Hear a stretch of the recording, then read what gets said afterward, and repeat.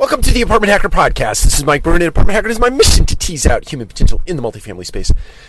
So I've been wondering as of late, and actually this is kind of an ongoing thought and has been for a couple of years now, about filling service roles or maintenance roles, as they otherwise might be called, in our multifamily communities across the country. Frankly, it's not just a problem or an issue in localized neighborhoods across the country. It's everywhere. And I think it's important to talk about what this is a function of. And I know that we've seen some articles out in the various publications that serve the multifamily industry. But, you know, my thought is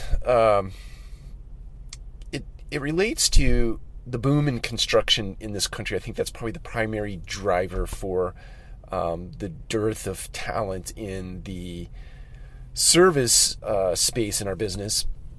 You've had all this construction not only going on in the multifamily space specifically, but also in the other commercial property types.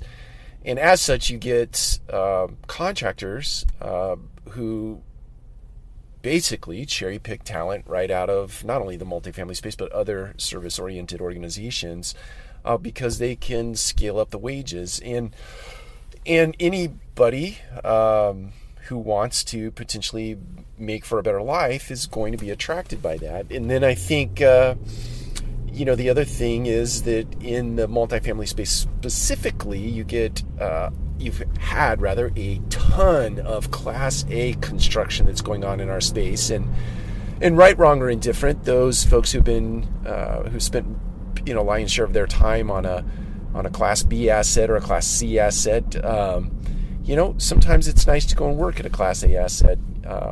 Suffice to say that Class A assets have their own set of issues and their own set of concerns that don't necessarily make them a better working environment than, say, a Class B or Class C space. But nonetheless, it's new and it's shiny, and the demands might be a little less than they would be on the Bs and the Cs. But so you've got that dynamic working against us, and then I think beyond that, the proliferation let's say the advent of the internet and the proliferation of the internet has provided for certainly in instances where people can actually make a fairly good living with an internet-based business, right? I'd be hard-pressed to listen to somebody that would make the argument that the sophistication level to do things like that is not there on the service side of the business. In fact, I would argue adamantly that many of our talented service team members across this great country are incredibly talented in that area of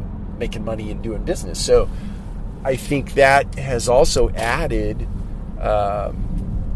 to this problem that we have. People would much prefer to sit behind a screen and make money in a fashion that doesn't put the wear and tear on your body, right? I can relate to this in the sense that I owned a landscape company many, many years ago called The Lawn Ranger, and I'd built the business up to a fairly robust, not only lawn mowing business, but also a light-level landscaping business. And the wear and the tear on my body, as much as I loved it because it was sort of instant gratification that I could go in and beautify a front yard, backyard, or a commercial strip or beds or so on and so forth, and I loved it, but the wear and tear on my body was such that at one point I woke up and said, I can't do this anymore. And suffice to say, I think many of our talented team members across the country feel the same way. Let's potentially find something that's going to allow me to be around for a longer bit of time and be able to play with my kids, wrestle with my kids, and play with my dogs and run and hike and do all the things you want to do traditionally happen in your retirement years. You want to be healthy and ready for that, right? So I think that certainly works against us, and I think sometimes the title of service team member or the work that a service team member is tasked with doing is not the sexiest work in the world. And so I think that many people from the youthful generations that are coming up into the workforce look at that work with a bit of disdain, in the sense that they they feel like they're better equipped to do knowledge work, or they'd rather do knowledge work as opposed to getting out and finding value in craftsmanship and, doing things like painting and fixing mechanicals, be it HVAC equipment or stoves or refrigerators or dishwashers, or stripping caulk out of a tiled surround and putting in a new fresh bead of caulk, and finding the craftsmanship in that is something that's certainly wearing away as a more youthful generation enters the workforce. I'm not suggesting that generation doesn't like to work. That's not what I'm implying at all. What I'm implying rather is that they like to work on different things that are more, fulfilling in terms of intellect or physical skills in labor. So it's just a different mindset that's entering into the workforce today, and that takes nothing away from anybody, but it's certainly a headwind as it relates to filling out or staffing our positions. So you keep all of that in mind, and you start to think through solutions for the problem, and it's tough. I mean, in our own organization at Radco Residential, we think through things like LEAD programs, where we go out and take recent college grads and we run them through manager in training programs that are specifically designed to grow property managers up. But we've thought through, or we are starting to think through, a potentially like-kind program for maintenance supervisors, in bringing them in, be it trade school graduates or even college graduates that like the art of craftsmanship, right? And bringing them in and running them through a program that would take them through the various levels of position in an organization.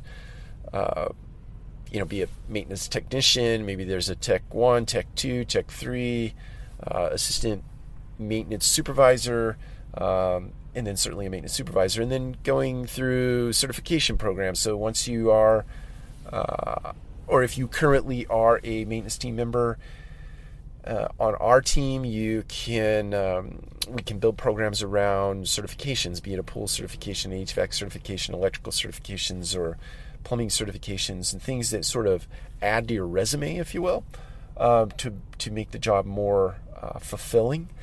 But I think at the end of the day, you can do all of those things. I think in the end, what really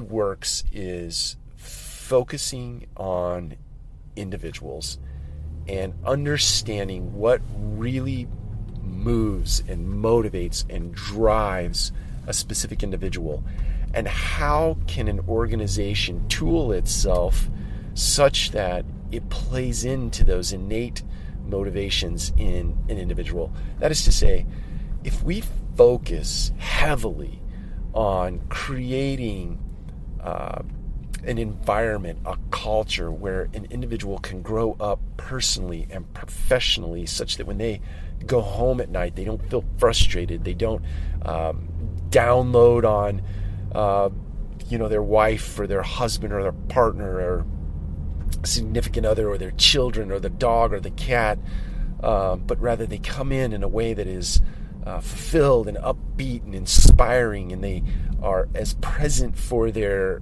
loved ones as they are for residents or prospects or vendor partners or even our fellow team members.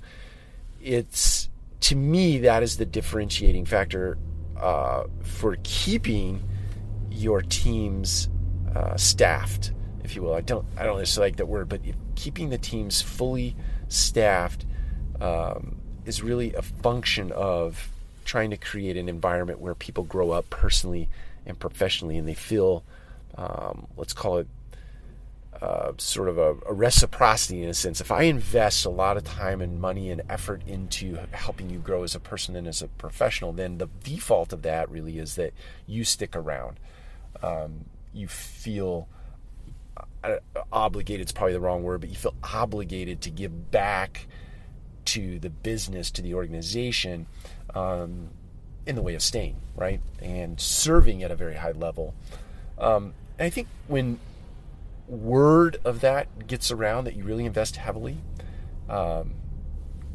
in people, both personally and professionally, word gets around, and not only do people stick around, but they start to attract other people. They start to bring other like-kind members of this labor pool around to your organization. I think that you can not only stay fully staffed, but you can also create a pipeline of professionals. But here's the deal.